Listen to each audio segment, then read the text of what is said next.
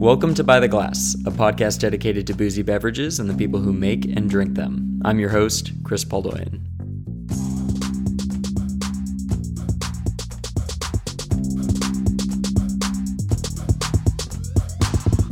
So, continuing last week's collaboration with Wines of Germany, this week on By the Glass, I'm digging into the topic of minimal intervention grape growing and winemaking. In the first half of this two-part focus, I talked to Jochen Buehrer about the Trollinger, Lemberger, and Riesling he's making in Württemberg by maintaining biodiversity in the vineyard. Definitely check out that conversation if you want to hear from one of the most badass and thoughtful natural winemakers in Germany right now. And now that we've heard on a producer level about low intervention, we'll zoom out a little bit and discuss this paradigm shift on a bigger scale with an importer. In this case, we'll be chatting with Jenna Fields, the founder of the German Wine Collection. Her portfolio includes venerable producers like J.J. Prum, as well as relative upstarts like Ökonomirat Rebholz. I wanted to hear from Jenna about how she balances traditionalism with this new generation of wine consumers. So I reached out to Jenna and we caught up to hear about what it's like to start an import company in the midst of a pandemic and trade war. It is a wild time to be jumping into the mix, and I wanted to hear from Jenna all about it. Here she is. Hey, Hi. How are you? Doing well. How are you? I'm doing well, just trying to stay cool in this Houston humidity. Yes. I don't know, how's everything with GWC? I mean, the last time we spoke, I think over the phone, the wine was on the water and you were in the process of bringing it over. Yes. So it's landed and everything? Yes. Not without, hiccups and hurdles, as you could imagine. Oh, man. Getting the wine on the water during the pandemic was one thing. And then getting it through the ports and customs with, both having half staff. And 3 of our containers hit the day of massive protests. Oh, really? Yes. And then getting everything into the warehouse, also only being able to have half their workers at a time, was quite a process. And so the wine is here. Everything is moving forward. And I just keep telling myself that everything will be easier after this.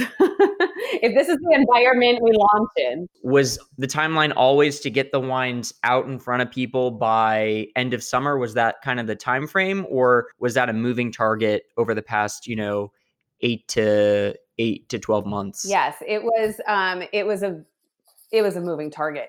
And and for different reasons. It started to be a moving target because of tariffs. And why would we can't put wine on the water in January if it's going to hit in February and these tariffs are increased. And so the goal originally was to have wine here end of January, kind of doing a beginning of 2020 launch. And that just wasn't possible. I think I may have had unrealistic expectations as far as getting label approvals for all the wines. All need label approvals. Every single state needs its own license. Every single state has its own rules as far as registering each label and each brand and brand assignments to distributors and having all those individualized conversations with all 48 distributors and or making changes within the distribution network, which we've also done. And then to make sure we have a distribution network for these wines when they arrive. Then the tariff conversation got really hot. And so then it was on hold due to tariffs. Well, then it was a very interesting time because when the 100% tariffs didn't go through, I got all these congratulation texts and let's celebrate. And I'm like, hey, there's a 25% tariff, which is gutting everyone's business for absolutely no reason, which is still there today. And I think a lot of people, there's a misconception about that where, the 100% that would have put everybody out of business overnight didn't go through. But the 25%, which is just slowly gutting everybody, is still a huge threat. But then since they, for the foreseeable future, the 25% were here to stay, we put wine on the water. As we're getting our containers ready and preparing our orders at the wineries, the pandemic hits.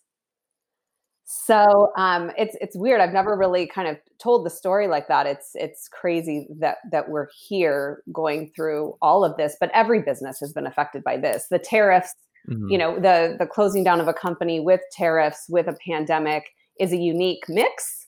But the pandemic issue affects everybody, and some much more harshly than us. So no complaints there. We still have the opportunity to move forward and are doing so. And I couldn't be more grateful and thrilled for the opportunity. Well, I'm super stoked to get these wines back into the market, and for you eventually to come back to Houston at some point in time. When traveling is a thing again. Who knows?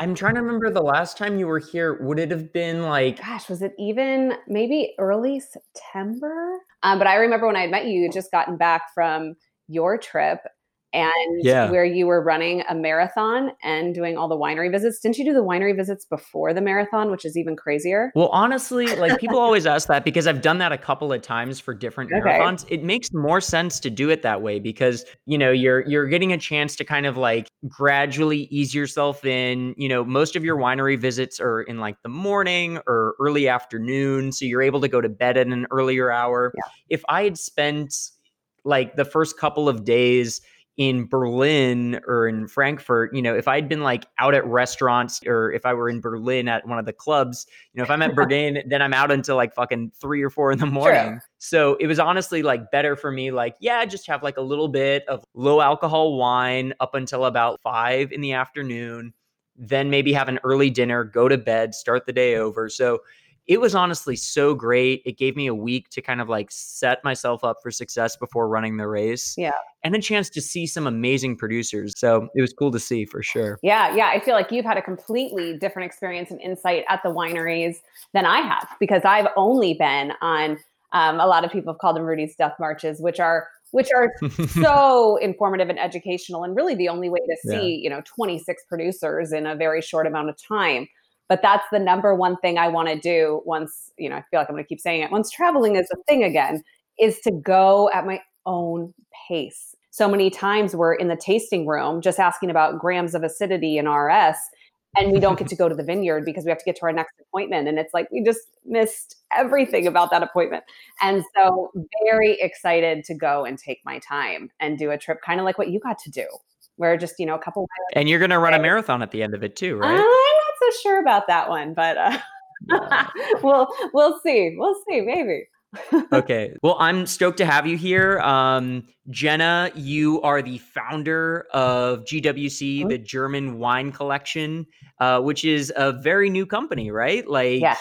Fresh as of 2019, 2020. I don't know what you consider the birth year. Is it 2020? I would say end of 2019 was kind of the conceptual time of the company, and 2020 was the birth year, which is... You have a full birth chart for it, right?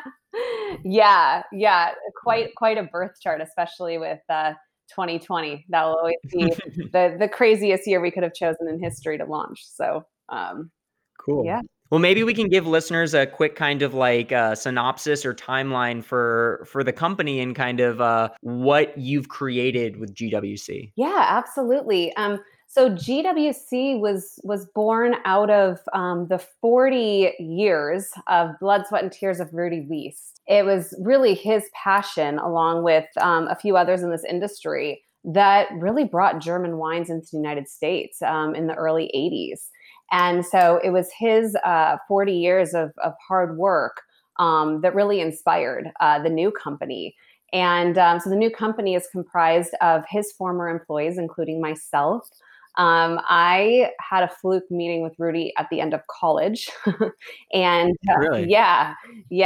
And 2 weeks after college graduation, I was on a flight to Germany and just never looked back. When I graduated and went to Germany, I went with Rudy actually on a customer trip. And so that was kind of my first experience, and kind of more as almost at that point as a consumer, not knowing anything about German wine with these fresh eyes. And so it's always fun to go back to that 22-year-old in Germany that didn't know anything about German wine, and just knowing that that's, for the most part, the, general consumer in the US, and remembering just, having my eyes open to what's really going on in Germany, and always keeping that, initial perspective in mind, when representing these wines. When you look back on that trip, was there a specific winery that totally stood out to you, or a light bulb just went on in your head? Oh, there were so many. I mean, I could probably pick out one each day, but I think the big light bulb of like, this is going to be my life passion. And why don't people know about this was at Rebholz. Yeah. Yeah. I mean, before that trip, I didn't even have an understanding that there was dry wine in Germany. And that's the message that we have of German wine in the United States. And yes, I tasted absolutely spectacular sweeter Rieslings in Germany, of course. But there was this whole other category of wine I had no idea about that the Germans do so well. And I just remember the entire time, probably multiple times a day, saying, why don't people know about this? Why is this a secret? And figuring out how we make it so that's not the case.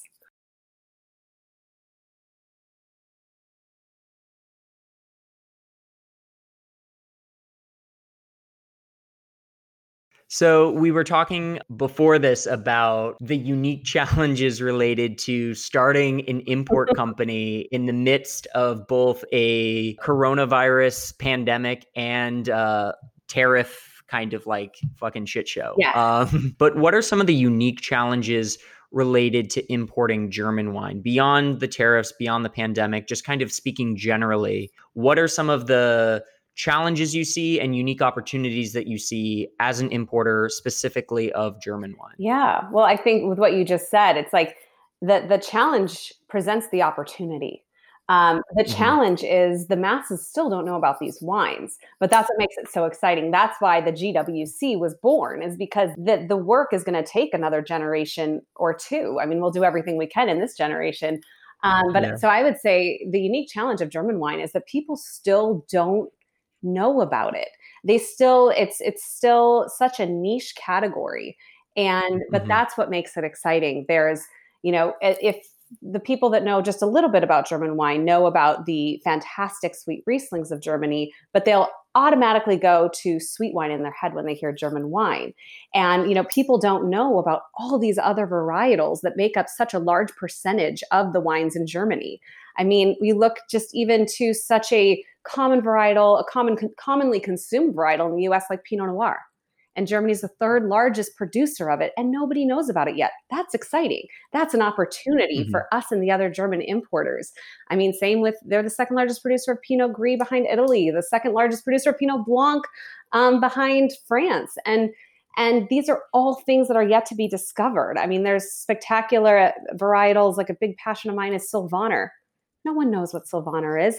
That's exciting. If everybody already knew about it, there'd be no purpose for the GWC to even start, or any of my, our fellow importers. There's just so much opportunity and excitement and education. And I mean, there's so much ahead of us that's still yet to be done in the United States. I'd say for Germany, there's more growth potential than anywhere else because it's still so unknown. And I think that speaks so much to like what you excel at is educating, whether it's people in the trade or educating end consumers, right? Like that's so much of what we have to do with German wine. It's not like dialing down little tiny minuscule details and differences. Right. It's really about like these broad introductions and making it as approachable as possible for everyone. Right. So something that I really wanted to talk about specifically with you is kind of this idea of minimal intervention or lo-fi winemaking within the context of Germany. Germans, when it comes to winemaking, certainly place a value on like hand harvesting. There's a lot of debate about whether to ferment spontaneously or inoculate. But maybe we can start by just kind of defining the lay of the land a little bit in terms of the history of organic farming or biodynamic viticulture in Germany. Right. I mean, I think so. There's a broad spectrum of philosophies and beliefs as there is anywhere else in the world. But I think kind of the general rule and understanding, especially amongst the growers that I'm most familiar with, is as little as possible, as much as necessary, seems to be a thing that you hear quite a bit. And then also maintaining nature and maintaining the vineyard differences. And I mean, I think their low intervention in that respect is no different than anywhere else. But I think in Germany, they've had their unique challenges as far as mass production. I mean, before the early 80s, maybe 70s, there really wasn't much to intervene with. It was this idea of mass production that made these top growers say, well, how do we separate ourselves from that even further? Even growers that have been around since, the 1300s were like, well, now we're being compared to this mass production. People are asking, say in Peaceport, how can I get a cabinet for $5 and yours is $30? Well, how do we differentiate between that? And I think it was, winemakers all falling under this category of minimal interventionalists is because they had to really steer away from this mass production that was happening, kind of in the early 80s was when that big trend started. Yeah, so it's kind of a reaction to mass production, this desire to make a better product through more attention to detail, both in the vineyard and in the cellar. Absolutely. And, something that I think we struggle with sometimes when interpreting German wine, there is that long sense of tradition. I mean, you were talking about producers that have been around for centuries. And within your portfolio, GWC represents what I think are some of the most historic producers. Like when I think of like the OGs, the goats of Germany, right? Like producers that immediately jump to my mind are like JJ Pruhm, right? Mm-hmm. You've got producers that have been doing this, the same way for so long, where they've been doing it so traditionally that now it's almost seen as like a modern technique. Right. The emphasis on purity of fruit, I think you referenced it earlier. It's this idea of like not straying too far. There's not a lot of work done to make that wine taste different than what you're getting in the vineyard, that what you're getting from those vines, the goal is to fuck it up the least from point A to point B, from turning it from grape into juice. And that idea of purity of fruit, how do you do that while still having some level of like spontaneity? I mean, it's that balancing act between precision and spontaneity in terms of the flavor of the wine, the ethos of the wine or the winery. Yep. I mean, how do you see those? Well, they're German, so their spontaneity is very precise. Yes. So the way that I see it with a lot of these producers is this is how it's been done forever. This is so they may be honing that in, and the next generation is okay. Well, we have these vineyard differences. How do we make these wines more precise? How do we, like you said, fuck it up the least is perfect. It's the second that those grapes are harvested, they're losing a sense of character. So how do we maintain that? How do we not take away from these grapes? How do we make sure that all that work, and these growers are so meticulous, they're complete freaks of the vineyard. 95% of these wines are made in the vineyard. They'll all tell you that. How do we maintain that and do as little as possible so that everything that we're doing transfers into the bottle? And for a lot of these growers, the answer is very simple, that this is what they've always done. This is what has been taught. They've always been trying to give the wines as much of a sense of place as possible. A lot of these growers didn't go with, when cultured yeast was introduced in the 50s, they stayed with indigenous yeast. They never changed their trend. And so I think what makes it so important is to not sway with the trends and to stay true to what makes these wineries unique, what makes each vineyard unique, and staying true to that. And I think, right now, the whole topic of minimal intervention is so popular. And I think it's not a trend that's going to go away. This is something that people have been doing for generations. And now it's being brought to light with, well, why are these producers so good? Why are they so highly regarded? Why are they so consistent vintage after vintage in being successful?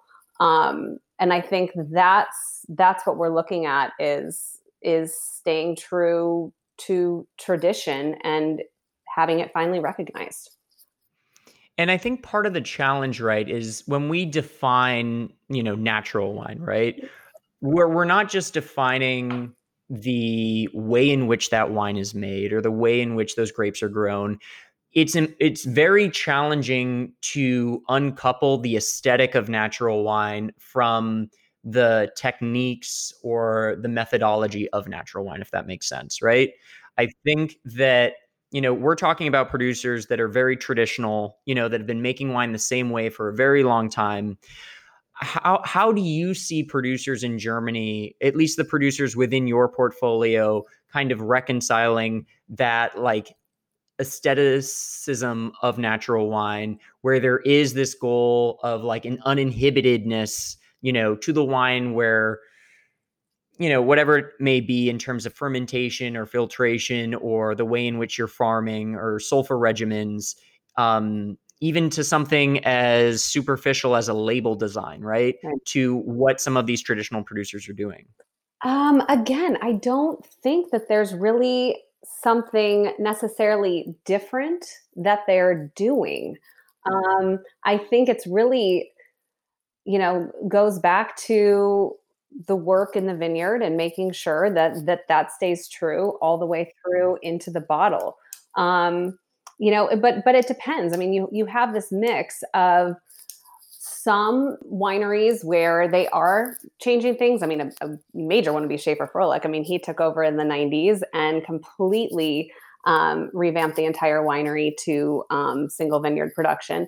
But for the most part, I think a lot of it is figuring out how to, in some cases, modernizing labels so that they are more approachable. In some places, it's holding on to tradition. I'd say something recently that we've done as far as holding on to tradition would say in Franconia with bringing back the box boidels. It's like, well, wait, why did we do away with those? That's such an important part of their tradition, where back in the 1600s, it was decided this was the bottle shape. And in the 1700s, only top quality wines would go into this bottle. And that's upheld today. That's part of their history. And I know we kind of steered away from that because, the bottle shape is difficult to store, but it's... Do you want to kind of like explain to listeners what that bottle shape looks like, what it was based on? Because if you don't know, it's pretty crazy. Yes. So to explain that bottle shape, it was literally designed off the shape of goat scrotum. Like that's what it is. But the reason that they designed it to be that shape, there's a lot of different philosophies when you talk to different growers in Franconia, which is so interesting. The main one, Andrea Wersching will tell you that back in the time of the monks, they had their little side satchels on their belts for their pocketbooks and for their Bibles. Mm-hmm. And so the box boidel is this squatty, round, flat bottle, which I love because it also fits in a purse. But back with the monks, it's very easy to carry around. But back with the monks, they could put it in their little side satchel where their pocketbooks or where their Bibles were going to be, and they could carry around wine on their belts. Another theory that a lot of people talk about is that we always talk about the steep sites in the Mosel, but we don't so much talk about steep sites in Franconia, and there's very steep vineyards there. And so a lot of people will say that bottle shape was designed because it's flat so that the bottle doesn't roll down the vineyard. And I think that's a little more of a story. So I think the practical one would be with the monks, but there's just like any old stories from hundreds of years ago, there's many variations. I like the idea that like you don't need a fanny pack. You just need to have like this little satchel. Yeah. You got your wine there. You're ready to go. You got your Bible. You got your wine. Yeah. You got everything you need. Totally. Old school fanny packs. Yes.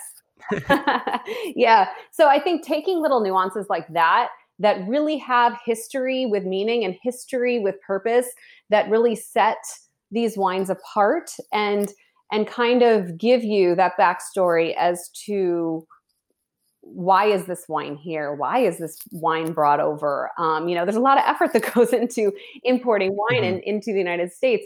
Why? And so anything that can set these wines apart and make them special, I think with certain historic estates is important. But then also on the other side of things, we're also looking at not what sets them apart necessarily, but what can make them approachable to the general consumers as well. I'd say the box boidel is an exception because it's an absolute conversation piece that brings the conversation to German wines.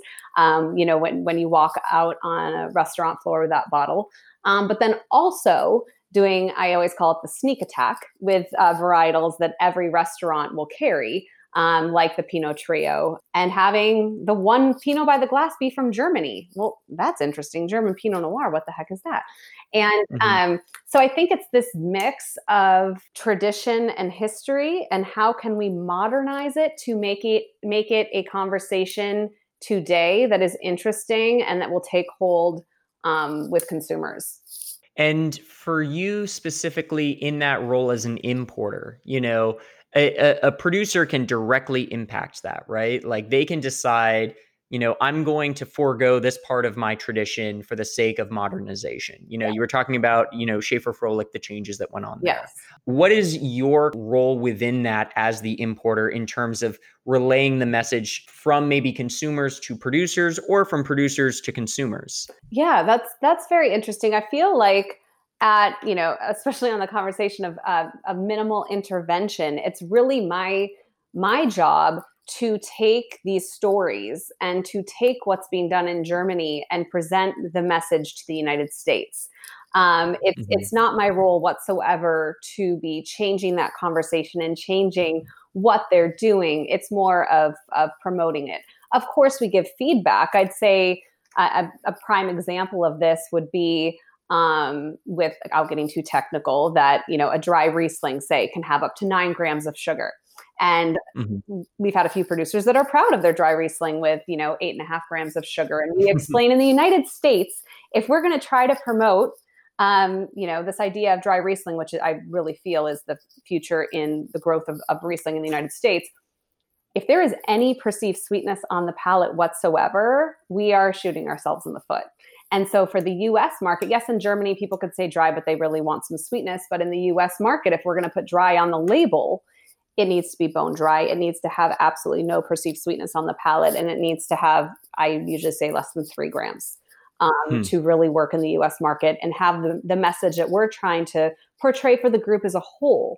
If we have a dry Riesling that is perceived sweet at all, then that hurts the overall message. I'd say would be one example of that. But then also seeing what's needed in the market and kind of seeking out fun projects in Germany so that we're not changing, what any of these growers are doing, but seeking out projects that are different, that only add to the breadth of the portfolio and the potential of opportunity. I'd say one of those newer projects would be Fritz Müller and the Rheinhessen with pearl vine or semi-sparklings, which is Germany's answer to Prosecco, which we've never had before. That's it has a cool striped bubble, modern label. That's really fun. That's something completely different apart from these historical producers, which just bring the conversation of German wine more to the forefront and give it, a wider reach. So I think the answer there is not changing anything, but relaying the message and maybe diversifying the portfolio for needs that we see in the market. Totally. You talked about how the job of the importer is to create there's a curation element to it, yep. Right? And creating a diverse book that has, elements of traditionalism as well as elements of modernism. And I think that what's so great about the book that you've created is GWC has, producers like Fritz Müller, and you have traditional producers on the other end of the spectrum as well. But for you, when it came to creating this, because it's still very much in its infancy, where do you see kind of the book progressing from here? Yeah, well, it's very much in its infancy. It's interesting to think about when we talk about Rudy had 40 years with it and carrying on that work. There's a huge responsibility, which is a light way to put it. I don't really have words for it, to be honest. So it's really preserving that. And no matter how you look at it, like this is his legacy through the eyes of the next generation. And it's the next generation part is how it will transform. And I think at the core of it, it's always going to be these traditional top producers. But what's interesting is how it transforms within that, because we're at a generational shift with so many of these traditional producers. And so maintaining the element of tradition within the wineries that we have and kind of watching it transform. I mean, we've never had these conversations of minimal intervention, even though that's what they've always done. We've never had the conversation of organic grape growing. This was never even discussed when we were over in Germany. And now it's such a topic in the forefront that's really being brought to light by this generation and by the next generation of growers over there. So it's really interesting. But with that being said, as far as opportunities for future growth, I think only time will tell. And just having open eyes and ears when we're over in Germany and seeing what's happening over there. I think what's so important for German wine in the United States is bringing over a proper representation of what's going on in Germany to give that life in the United States. Because I think there's been a disconnect. And you have to start somewhere. I mean, it's taken 40 years to build what's here today. But now to skew that into a proper representation of what you see on, restaurant menus over in Germany, and having a better mix of what's happening there and what we're bringing here. So since you have spent more time in Germany than, me or probably many of our listeners, like, what have been some of your biggest takeaways from previous visits where you've been, or from conversations with, younger winemakers? What are the biggest kind of like discrepancies you see between what's going on there versus what's going on here? Yeah, well, with German wine, one of the conversations I've had with the up and coming generation over there is how German wine has remained such a niche in the United States, and how we change that. And something that I've always noticed that's always, I don't want to say bothered me, because you have to start somewhere and it's so important. And to get German wine to, start at the top is phenomenal.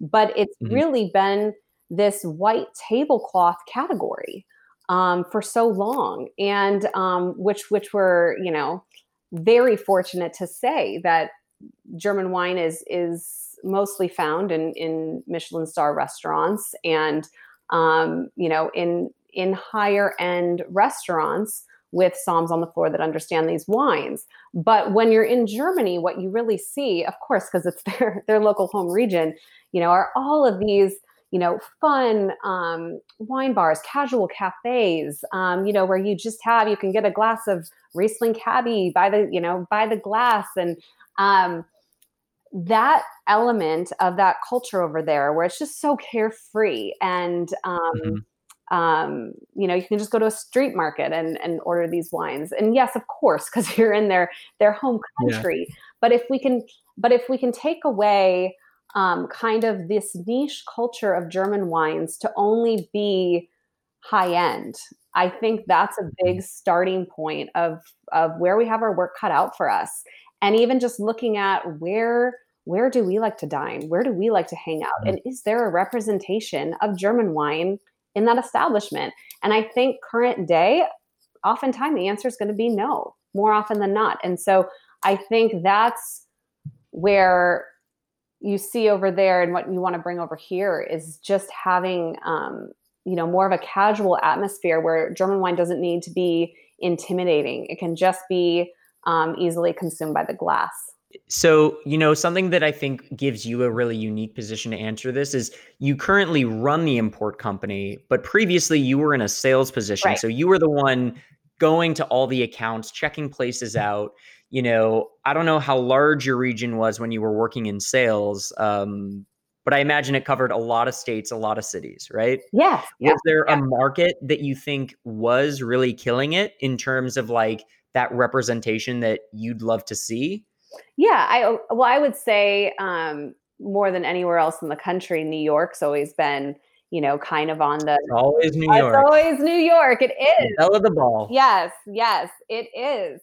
But you do see it, in New York, where people are willing to kind of go out of their comfort zones. And I think that that's consumer driven. And it's also a very international city. And so to take that model and put it in other places, that's gonna take some time, and it's gonna take some work and some focus on those markets. But I think it's important, and that's just not specific to Germany. I think that's consumers being adventurous in wine in general. You were referencing earlier different certifications, kind of the role of farming, and your producers, have a mix of different certifications. Some don't have any like certification itself. They're like, hey, we do these things. We don't need to pay someone to say that we do it. Right. And then you have others that are very much championing, Fair and Green or whatever other practices. Right. What's kind of your take on all of that? I think There's less resistance now. I'd say 10 years ago when we were over there, when organic certification really started to be something we'd be asked about by distributors and customers, they would kind of look at us and just, well, this is how we've done it for generations. We've never used any of these things, and we've always made our wines as, close to nature as possible. And now, because everyone else in the world, I mean, mass production in Germany included, has messed everything up, we are asked to go pay and get a certification to show this is what we do, which we've done for generations, which doesn't make any sense. So I'd say 10 years ago, there was a lot of resistance to it. Since then, I'd say since even the last 5 years, we're seeing more and more people getting the certification, seeing that this is not a trend that's going to go away. This actually is required to sell to certain customers. We do need to actually show these are our practices. I think the one you had mentioned it, the one that is most important to the growers at the moment is Fair and Green, because that's about sustainability for the future. And sustainability practices, for the winery as a whole, which in turn, does make you have to have organic farming, and does, make sure that your wines are as natural as possible. And so I think, and it's a guideline where I believe with Fair and Green, to enter in, you have to have 30% of the standards and then make a 30% increase each year so you could work towards sustainability instead of all or nothing, which I think is attractive to a lot of the growers, in order to, because a lot of times a change can be intimidating, or, going by their certain standards may be slightly different than what they've been doing. But as far as certificates in general, if a winery is opposed to going through the certification, that's not going to deter us away from representation whatsoever. At the end of the day, it's what's on a piece of paper. I support the growers that have gone through it, but I don't think it's the end all be all. I think the need for having a certificate is a fad. I don't think wanting sustainability and organic grown grapes and wines as natural as possible, that's not a fad. That's not going away. But the idea of that will become so commonplace 10 years from now.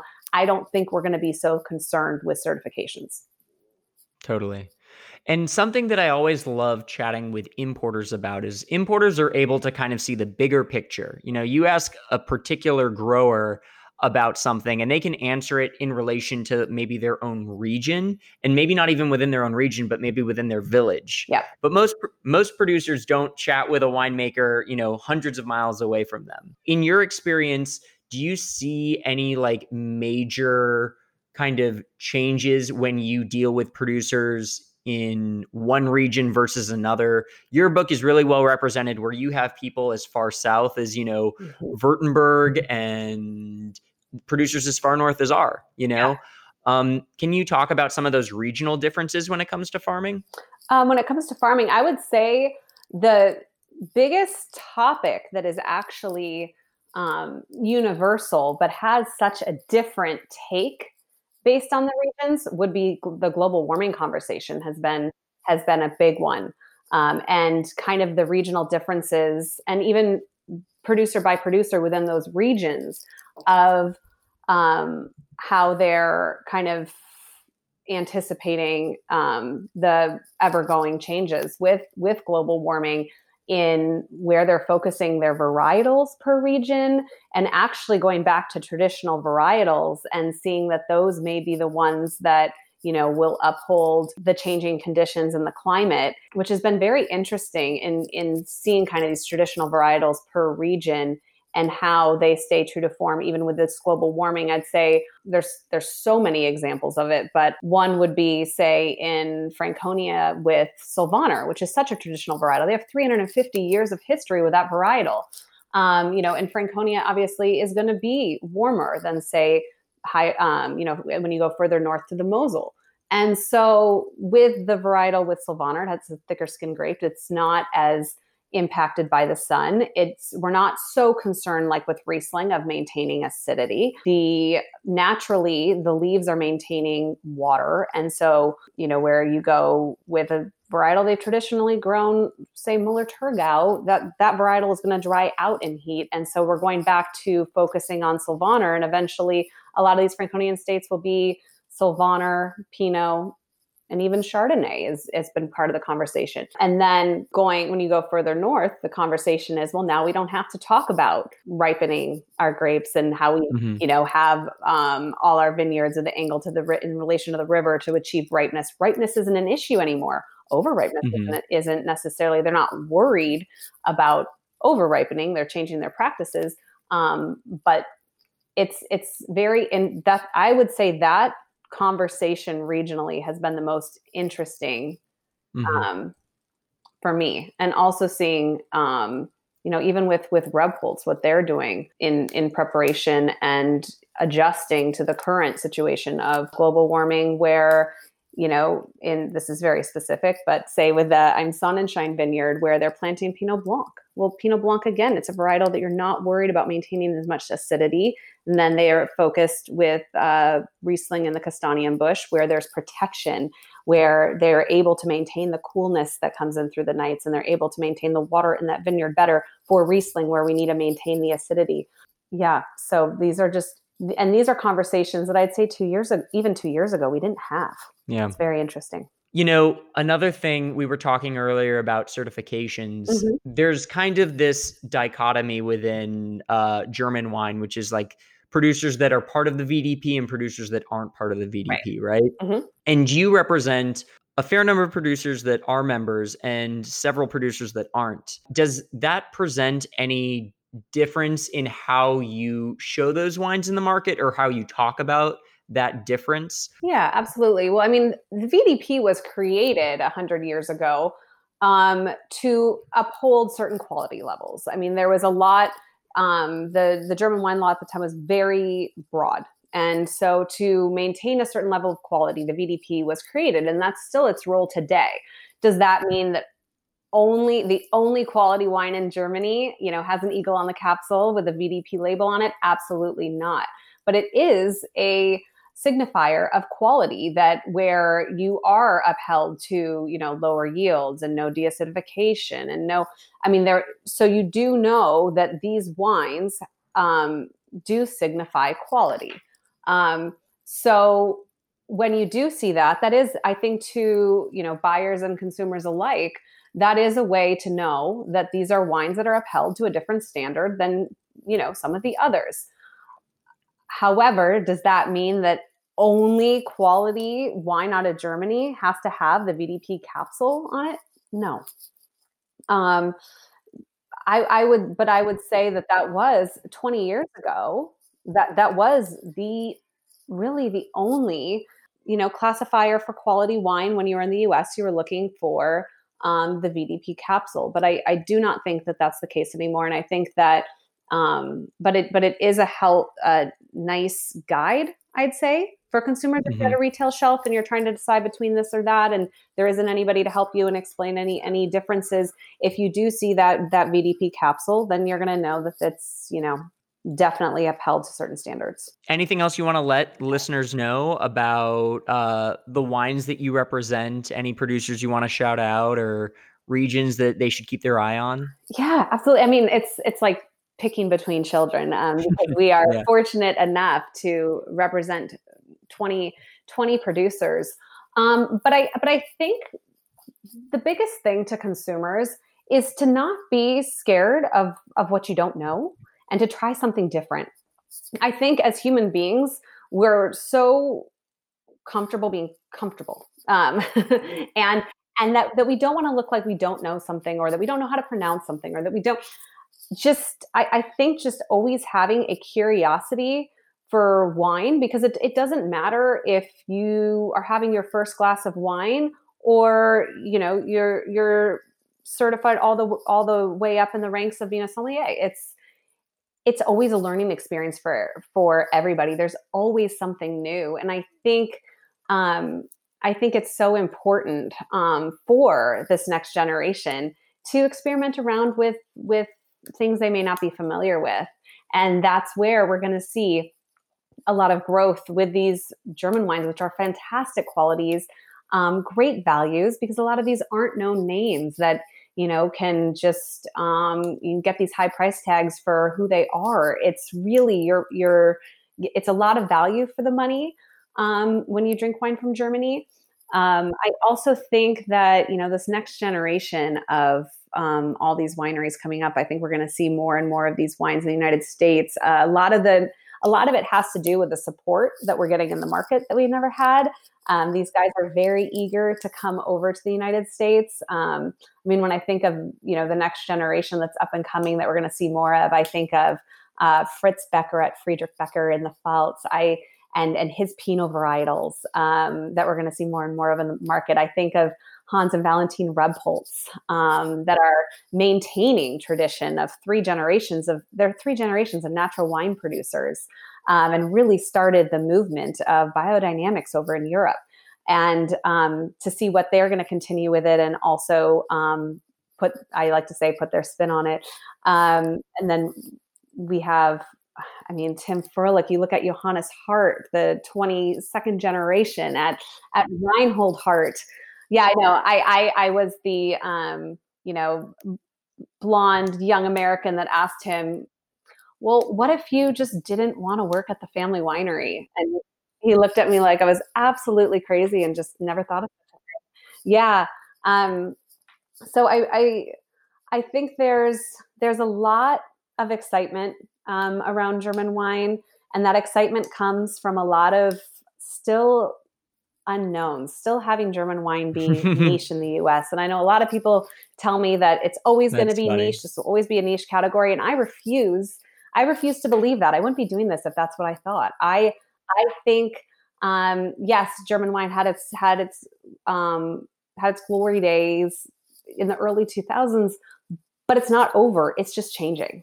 And I think it's just going to be diversified, and we're going to see more quality, more varietals, and more of these wines in the U.S. So it's an exciting time, and I encourage people to seek these out and ask people, ask retailers, ask restaurants, what they have from Germany. And also, I demand everybody go support your local retailers and your restaurants as much as you possibly can in this. It's a very important PSA. Yes, that's my PSA. Very important. Yes, absolutely. Drink more German wine and support your retailers. Yes, local retailers, local restaurants. The big grocery stores do not need your support right now. Eat and support as many restaurants as you can. Absolutely. So what was the last bottle of German wine that you drank? Oh, it was actually last night. It was the Village Epoffer Sylvaner from Andrea Wersching. There we go. Mm-hmm. Love it. Yes. Very fun. Well, thank you so much for your time. Very much appreciate it. Jenna, do you want to shout out where people can find you on social media, Instagram, yes, the website for GWC? Yes, all that good stuff? Absolutely. So our website is thegwc.com. Our Instagram is the German Wine Collection. Same with our Facebook. And then you can also find me on Instagram, Jenna M. Fields. There we go. I love it. Cool. Thank you so much. Thank you for the opportunity. I really appreciate it. Thank you. And that is our conversation about minimal intervention in Germany. I want to thank Wines of Germany for giving me the opportunity to collaborate with them on this educational project. We've got more Wines of Germany By the Glass collabs on the way, so make sure to subscribe to By the Glass wherever you stream audio content so you never miss an episode. You can follow By the Glass on Instagram at By the Glass Podcast, and you can follow Wines of Germany at German Wine USA. Thanks for listening, and we'll see you with another episode of By the Glass.